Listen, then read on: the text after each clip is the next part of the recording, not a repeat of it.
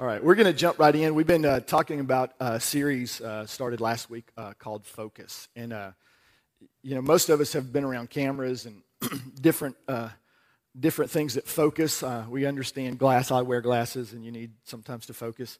But I think sometimes the simplest of definitions, it kind of eludes us at times. Because it is simple, we can sometimes miss the impact of it. So I just want to kind of jump into focus. I'm going to get into this. I won't take long, I promise, but I want to get into something very specific, especially with the season that we're in right now, COVID and everything that's happening in our country.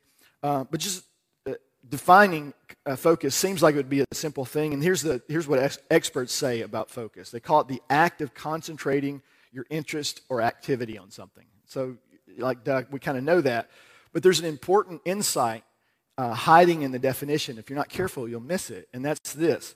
In order to concentrate on one thing, you must, by default, ignore many other things. Thank you, sweetie. So to focus on something, you know this with a camera. To focus on something, you actually have to unfocus everything else. If you want the foreground in focus, the background will be out of focus on a camera, and vice versa. I wear progressive lenses, and sometimes that gets me in trouble. One of the things that happens is everything on the outside edges are out of focus, right? And so it took me a long time to get used to that. And then if you look down, like you guys all get fuzzy when I look at you like this, but I look at you like this, and it's great. But that's kind of the way focus. And again, I'm like, why aren't you belaboring the point? Again, if we miss the definition of this, we miss the understanding of it, because that becomes a bedrock or a foundation, we miss what we build on top of this concept of focus, especially biblically. So here's a better way to put it. Focus can only occur when we've said yes to something or one option and no to all the other options. So think about that for a second. In my marriage, I say yes to Karen and no to everybody else, right? That's what we call an exclusive relationship. And your marriage should definitely be one, right? But the whole idea is, again, it's not that other women aren't attractive. I always love it when single people come to me and, they say, Dave, you don't understand the struggle I have. You get to have sex anytime you want to. And I'm like, you don't understand marriage, obviously. Sorry, if you're younger, your parents will talk to you about this. But here's my point. It's like there are options out there, and that's what the world says. Well, why would you just settle on one person? Because part of settling on that one person speaks of the love and the commitment and adoration and giving to that person. And when it really becomes a challenge is not when you're Twitter-pated, right, like in Bambi. It's when you're in the day-to-day routine of life. It's when tough things happen. That's why there are vows involved, right, for sickness and in health. I remember Karen waiting on me in sickness and health. I mean, not health, but sickness. I would come, and when I had this pancreatitis thing that hit me, I would come to the breakfast table. This is literally my day for a while. I would come to the breakfast table. She would have food sitting in front of me, and I would eat some, and I would get tired.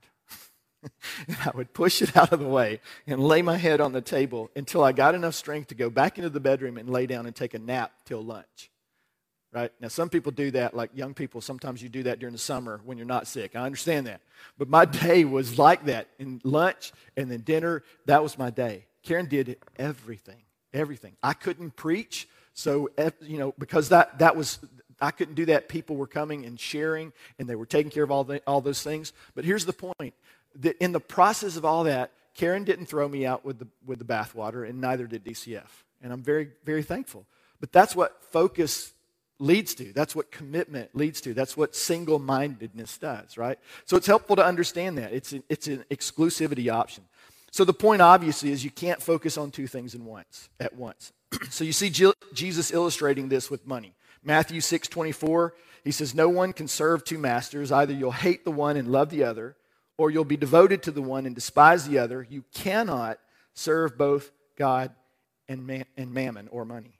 So here's what's interesting about that. When you read that scripture, you see people fall into the deceitfulness of riches all the time. The Bible speaks to that 100 different ways. And here's what we do. We always think of billionaires who are rich, right? I mean, it's not even millionaires anymore. Used to, millionaires were rich people. But that's not true anymore. Now it's the billionaires, right? So they have what we call stupid money.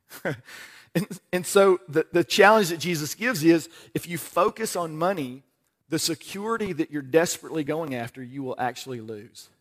And we've watched this. I've watched this with people who are wealthy. There's never enough. Now, this is not everybody. I'm talking about someone who's godly. They're content with whatever they have, and they use their wealth to serve the kingdom because their focus is on the kingdom, right? Their focus is on God. So the thing that happens with money is if you try to focus on money in the exclusion of focusing on God, you lose God and money, right? That's what happens if you try to focus on money. But if you focus on God, what's fascinating about this, when you focus on the king and the kingdom, when you focus on the design, the intent that God had from the beginning, when you do that, what happens is you get all the other things too. So how do I know that's true? Of course, there's a scripture. I'm going to get to it in just a second. But let me just illustrate this whole concept. There's this company, it's actually a technology called light field photography. It's kind of an emerging technology. And there's a camera that this one company makes, this company called Lytro. They call it the Lytro Ilum. And it's a really interesting camera in the sense that what this camera does, it actually can focus on everything at once. Right? So imagine being able to take a picture and then later on in your software, pick anything in the camera, anything in the field of view, and you can focus on it. Right? So, and here's what it does. What it does is actually allows light rays in at different directions. It's an interesting technology. You can go look it up. But what it does, it allows all the light rays to come in at once. Where it is with a regular camera, with the focus, the lens, it focuses all of the light into one specific area. So if you focus on an area, that's where clarity comes, right? But in this camera, with the technology, you can focus later. You can change the focus. If you have the foreground focused, in the original picture, you can change it to the background focus later on. But here's the catch. When you do that, you lose overall clarity in the image. Because it takes so much memory to do that you can't, modern technology can't hold all the memory to focus all of those images at the same clarity that you can when you focus one. So even in technology, it turns out that what it's doing is actually all of those lenses are focusing at one point of light anyway. So it's not even true. It's not even true in the technology that you're actually able to focus on everything at once. You can't do it. So there's always a trade-off. So again, you see this, Luke 9:57. Jesus starts talking about this in a very interesting way. So I'm just going to read it to you. It says, "Now it happened as they journeyed on the road that someone said to him," talking about Jesus, "Lord, I'll follow you wherever you go." So Jesus would come on, remember he would come on the scene, and we always think of church and religion, come to the altar, give your life to Christ. We have all these phrases that we lose, again, because we use them so much, sometimes they lose the impact. But the way Jesus would do it is he would come and he would preach the kingdom. He would talk about the Heavenly Father. He would talk about kingdom principles and kingdom truths, and he would proclaim this, and then he would ask people to follow him. This is what he would do every single time. And he would be very specific, especially with, like, you see all of his disciples, he asked them this. He said, "Come and follow me." And what he was saying is, let your focus go off of everything else and come and focus on me for a season, because I want to show you something that you probably haven't seen before. And that's what focus does, right? It lets you have clarity on something that you didn't have before. So he goes on, he says, "Lord," this man says, this disciple, potential disciple, says, "Lord, I'll follow you wherever you go." That's big talk, isn't it? Right? Remember on the day the law was given, when you read this in Exodus and in the Old Testament, on the day that the law was given, the law was proclaimed, they heard it on the mountainsides, and then in unison, the people of Israel said, "We will do everything that's written." All of it. It's a bit of arrogance when you think about it, right? Because the assumption is you can. Right? And that's what usually gets us in trouble, because we try to do it in our own strength and our own ability. So he comes in with this bold statement, "Lord, I will follow you wherever you go." But listen to what happens. Jesus said to him, "Foxes have holes and birds of the air have nests, but the Son of Man has nowhere to lay his head." Now listen, you hear a lot about Jesus being in poverty. He was not, by the way. And there's lots of ways we can tell that. One, the fact that he had a tunic that didn't have any seams in it. Didn't have to be ripped. That was a good example, because those were not cheap. That's not something that he'd have to come up with himself. But he had no place to lay his head. What he was saying, not that he was homeless, he's saying that he didn't have his own home, that he slept in friends' homes. He slept in disciples' homes. He was part and parcel of the kingdom. And here's the thing, everything Jesus had need of, the Father provided. but it wasn't in his own terms, right? And that's what he's trying to tell this disciple. He's saying, you say you want to follow me, but I'm about to test this and say, do you want to follow me in your terms, or do you want to follow me on my terms? So he goes on, he says, verse 59, he says, then he said to another, follow me. But he said, Lord, let me first go and bury my father. And listen to what Jesus says to him. Seems a little harsh. Jesus said to him, let the dead bury their own dead, but you go and preach the kingdom of God. Well, that's hard. That's a hard saying, right? It's actually one of the hard sayings of Scripture. One, how do dead people bury dead people? So he's not talking about physically dead, is he? What he's talking about, he's saying there are people who are spiritually dead, and they have something going on in their life and in their world. There's a world, church even calls it that, the world, right? Well, what is that? All it is it's people in existence who have not connected to the Father. They're not connected to God. They haven't been saved. I mean, again, we use all this phraseology, but they don't have a relationship with Heavenly Father. And what's fascinating about that is just because you go to church doesn't mean you're going to naturally have a relationship with the Father. We see this, Jesus tells these stories that get caught up in church and religion and again lose their impact. But when you read these stories, they're incredible. Like the prodigal son who goes away and he comes back, and in his mind, the only way he can come to the Lord, come to the Father, is with a servant mentality, right? I'll be like one of your servants. And the Father says, no, that's not at all what we're going to do. I'm going to put all the authority back on you, your robe, the ring, shoes, everything's going to be restored. You thought you spent all my inheritance. There's no way, because I have too much inheritance, right? But he had to come back on the Father's terms. But what were the Father's terms? Were they harsh? Right? That's what the son thought. I'm going to come back under a harsh Father who makes me a servant. And we have people who are serving God in that way because they don't understand Scripture. They don't understand the kingdom. Flip that over to his older brother who was there the whole time. Imagine being in church, being in religion, doing all the right things, serving the needs of people, giving your money. I mean, all the religious things that you would do. He was working in the fields for his father. That's the picture. And the Bible says he despised his younger brother. So here's a man who has everything that his father has given him, and in some inside, he despises the father. Something's happened, and he doesn't even know his father, right? And he hates his brother. And we see that going on right now. People hating one another for various reasons. Christians included, right? We see it all the time. So what's the picture that God is bringing? Jesus is bringing this. He's saying, hey, there's a whole world out there who is going to do what the world does. They're going to be involved in all the world. The Bible says that you and I are supposed to be in the world, right? But not of the world. This is what Jesus is talking about. We live here. We exist here. We do the things that everybody else does as believers, right? I mean, we go to work. We make money. We do all these things. But our existence, who we are as believers, it's predicated on something else. It's defined for us, for lack of a better term. And where we run into trouble is when we think the definition that the Father gives us for our life is all about saying no, right? That's what we think. We think if I come to God, this is what I used to think. If I come to God, I'm going to quit doing this and quit doing that and quit doing this and quit doing that. And what I was thinking is all the things I was going to have to quit were really good for me, which was not true at all, right? Anybody testify? You know what I'm talking about? Like, oh yeah, it's all the things that you do, I'm going to miss out if I come to God.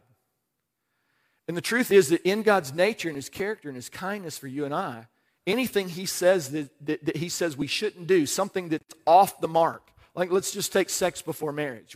In our culture, that's you can't even bring that up, right? That's impossible. This is what people tell me. It's impossible. How in the world would you do it? And they even use it to vilify God. They'll say things like, what kind of God would give me this sexual urge and then not expect me to just take advantage of it?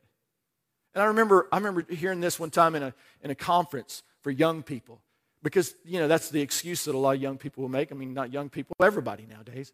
But in this instance, it was young people. And this is what the leader said, and it was really profound. He said, you guys are not animals. The world's told you are.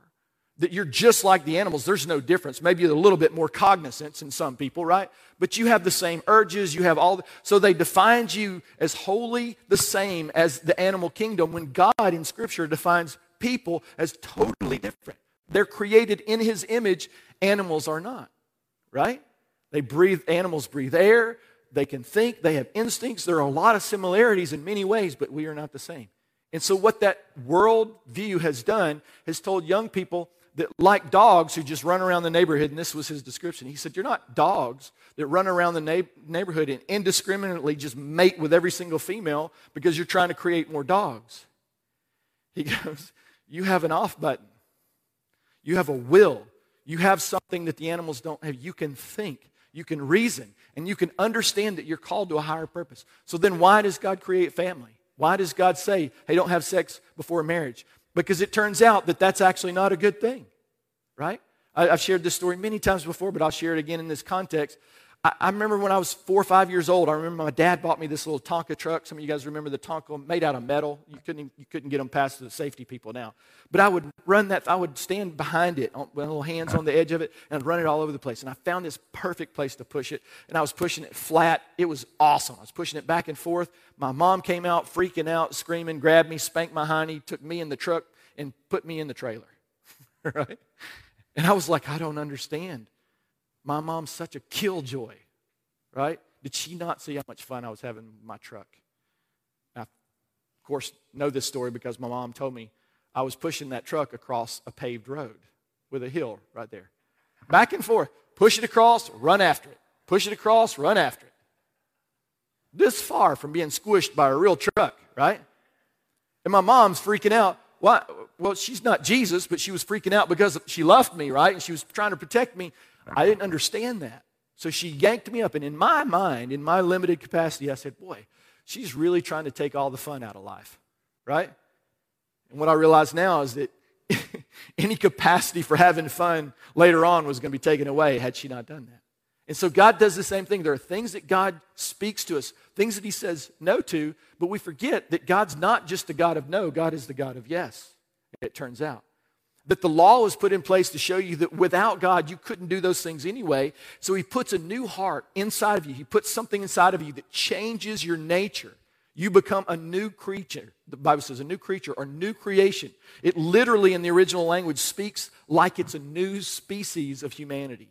So there's this world that's doing certain things, that has a certain worldview, that follows after whatever. And then there's you and I who are called to be Christians, who have given our life to Christ, who have connected with the Father, who are on a mission because the Father has a mission. Jesus was sent on a mission.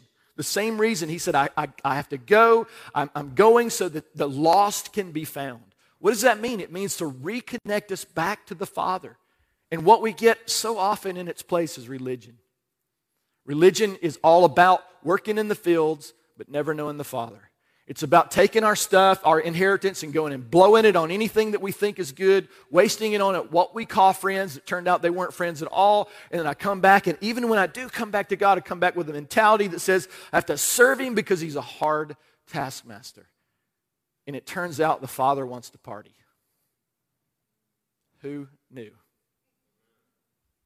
I share this with teenagers sometimes. It's so much fun. They're like, this thing about, not having sex before marriage, that's a tough one, man, because, you got these urges and all this. I'm like, and they're like, I just don't feel like maybe God understands. I just look at them and I'm like, he invented sex, right? You ever think about that? There's an old song. It's called, Why Should the Devil Have All the Good Music? Right? And this is what happens when a worldview where we lose focus of who God really is. We don't have clarity on the God that is revealed in Scripture, the God who comes to us and says, this is my plan, this is my passion, to do good for you, to do good in you, to use you for a purpose. And when you're being used, you don't feel used, you feel celebrated, you feel full of life, you have focus, you have authority, you have meaning, there's purpose in your life. And I didn't find that till I became a believer. So Jesus is speaking this. He says in verse 61, and another also said, Lord, I will follow you, but. That just means I'm not going to follow you, right? He should have never said the first part if he was going to say the but part, right? But let me first go and bid them farewell who are at my house. So here's what Jesus is saying in this passage. He's saying, come and follow me. And my expectation is that when you do, there is no but, right? There's no alternative. It's not Jesus and anything. It's just him. It's just Jesus. It's not first let me have a good career, first let me get married, first let me have kids, first let me... No. It's Jesus first and last, right? It's Jesus, no ifs, ands, and buts. Why? Why would God want to do that? Here's the way it works out for me. If the truth holds that you only get to focus on one thing in this life, then what should that one thing be? I've focused on trying to make money, and it turns out that money got a hold of me. It just seems like almost the thing that you focus on is the thing that you become, right? You focus on the world, you become worldly. You focus on going after money and wealth, you go after it, but you end up often, what the Bible calls, caught up in the deceit of wealth and riches.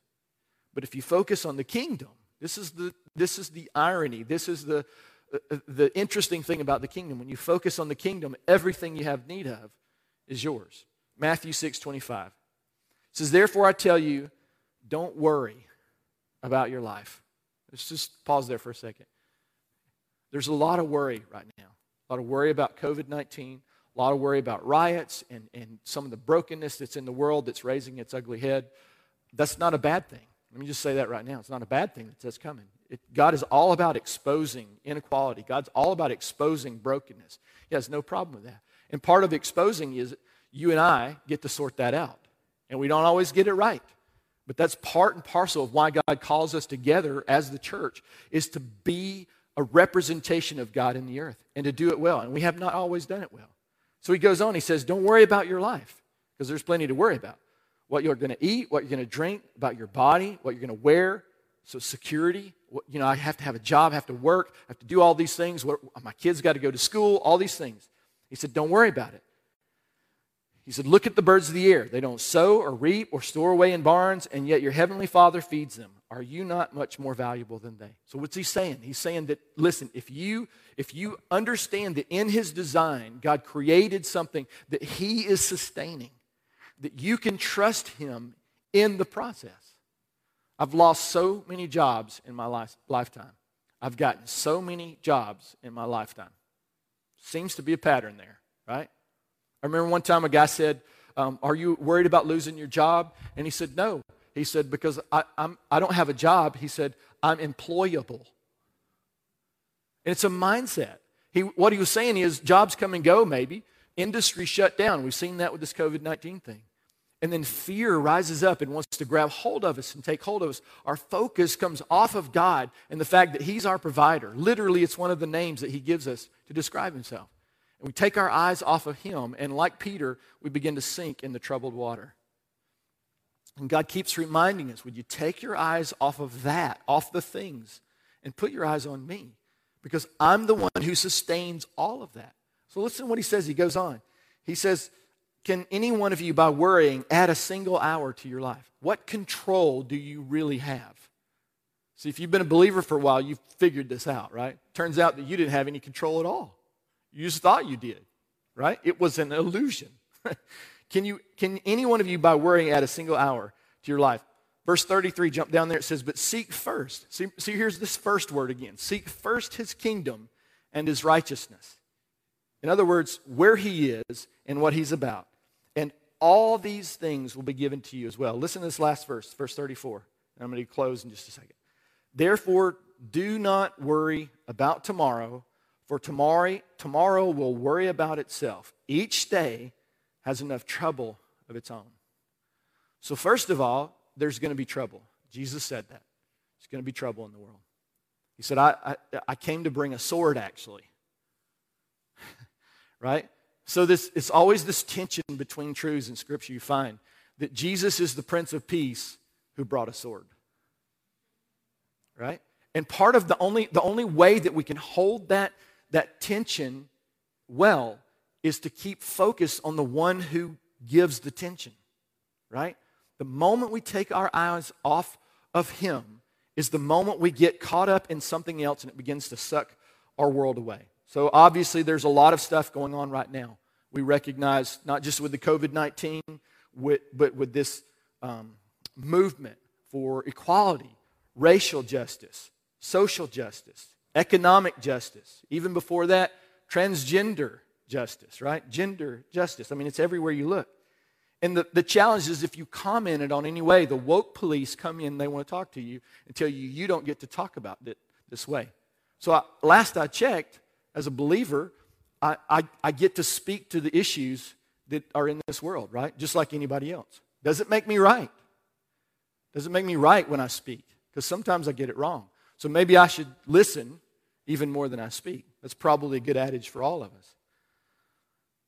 But the danger is this, is if we're not careful, we begin to take our focus off of Christ and what's going on in the kingdom, and we put our focus on whatever's happening right here and right now. Now, don't get me wrong. That doesn't mean that there isn't something that Jesus wants us to speak into. But here's the problem. The moment you take your eyes off of this, you get caught up in that. Whether it's money, whether it's leading your family the wrong way, whether it's letting work grab hold of your life and dictating to you what your life is going to be about as opposed to the Lord. People ask me, we've been at this church for 10 years. And I've had people ask me before, will you ever leave? I don't know. I don't know. Because me leaving is not determined on how bad you guys treat me.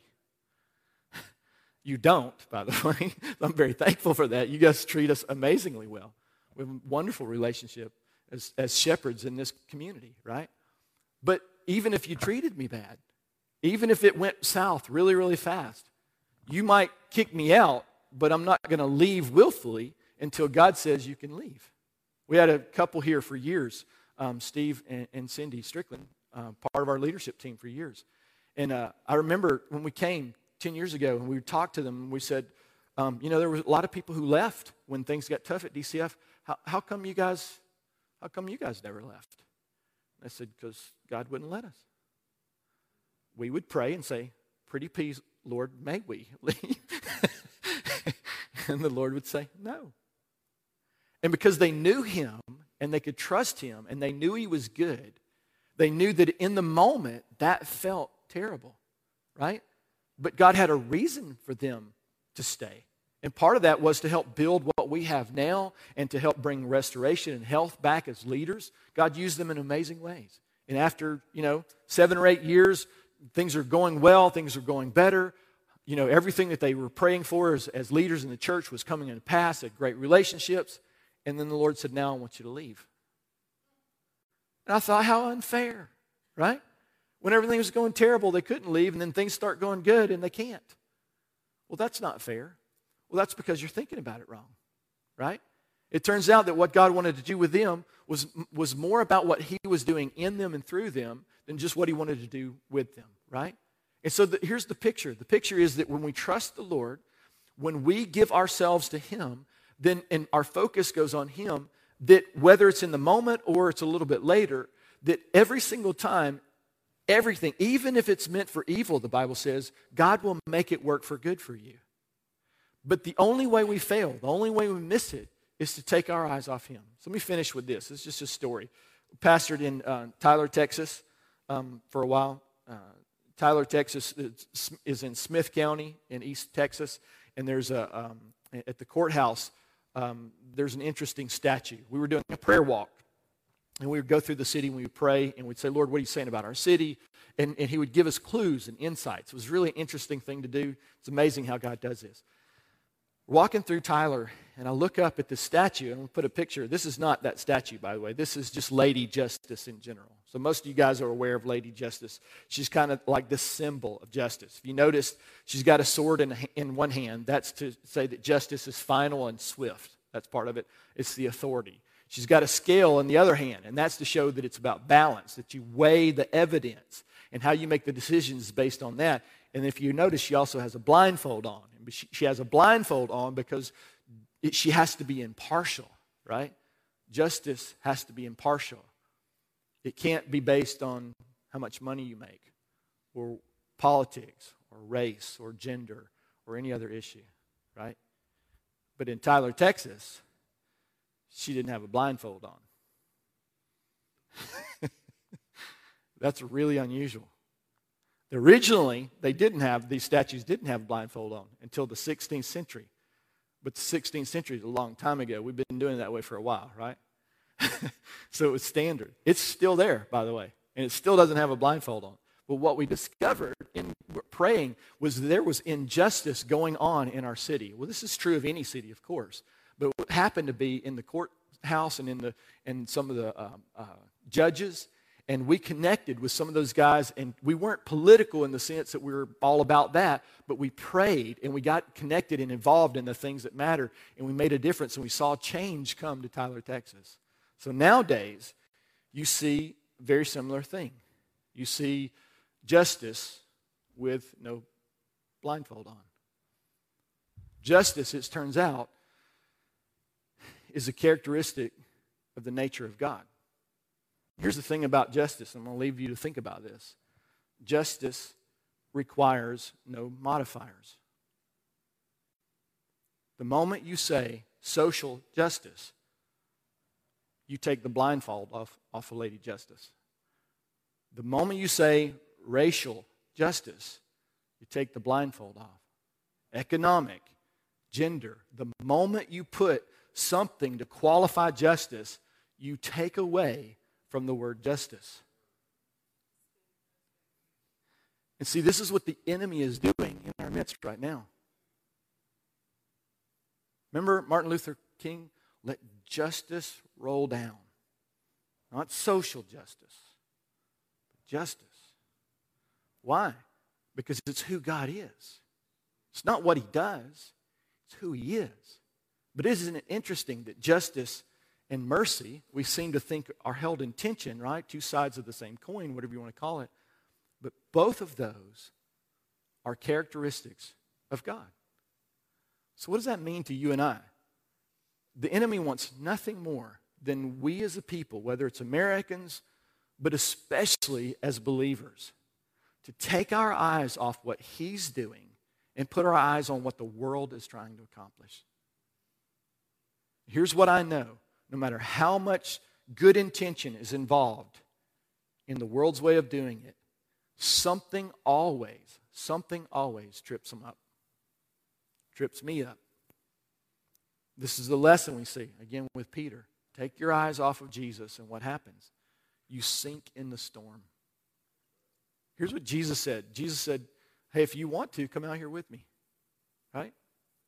But here's the catch. The only way that's going to work, the only way you can be in a storm and have peace, the only way you can be in this mess and have peace, the only way when fear raises its ugly head, the only way when you lose your job, the only way when the Lord says, or you have to relocate somewhere, when war comes, whatever the case may be, whatever happens, tragedy hits your life, sickness, all that comes at you. It's a raging storm. And Jesus, so many stories. Jesus said, if you built your house on the rock, when the storm comes, not if the storm comes, but when the storm comes, your house will not fall down.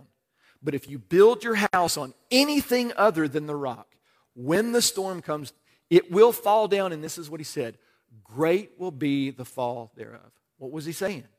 He's saying that anything in our life, I learned this 30-something years ago. I'm still learning it now because I take my eyes off Jesus sometimes and I get them focused on the wrong thing.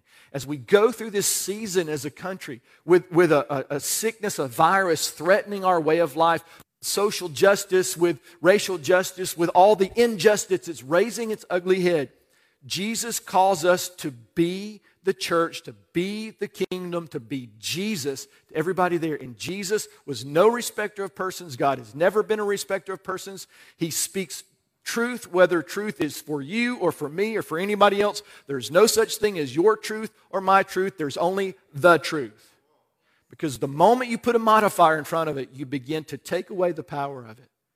And so I just want to remind us as we go through this, everything that we're on a mission.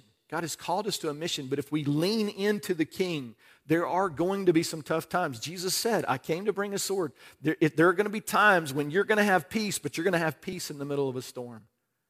But what you don't want is a storm in the middle of a storm. There are going to be times, and there is, in our house, there's peace in our home. Most of the time. Unless I do something stupid, right? But there's peace there because Karen and I decided a long time ago, this will be the hallmark of our home, right? So when you come to my home, you come to peace. Not because we're working it all out and we become really, really good at that. There are skills and techniques, yes, of course. but primarily it's because the Prince of Peace reigns there.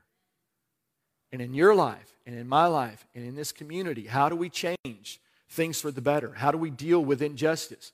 The answer is you don't modify it with something else that pairs it down. You speak justice, whether justice is for you or against you.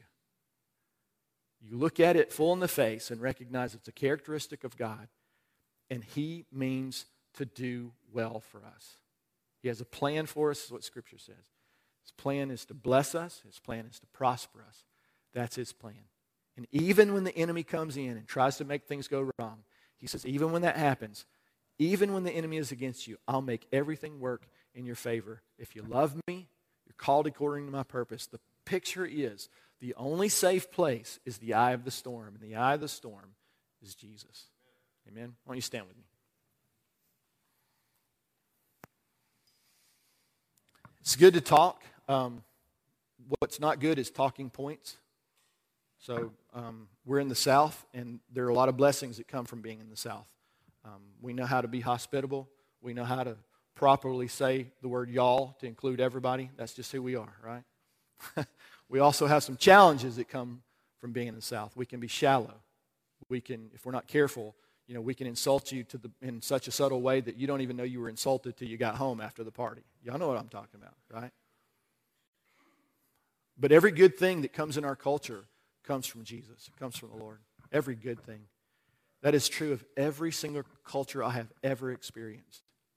I've traveled all over the world. And every culture has something from the Lord that's beautiful and powerful there.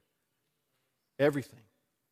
And so I just want to challenge us as we go into this. The only thing that's going to be a blessing to us, the only thing that's going to make this work as a nation, is still an experiment. It's 200-something years old, but it's still an experiment. But the experiment ultimately was founded on let's do this the way that God says do it. That was the design. Do you know the average document that leads a country is 17 years old? Do you know that? And America's is over 200 years old. It's not an accident, but it was the foundation ultimately has to come from the Lord.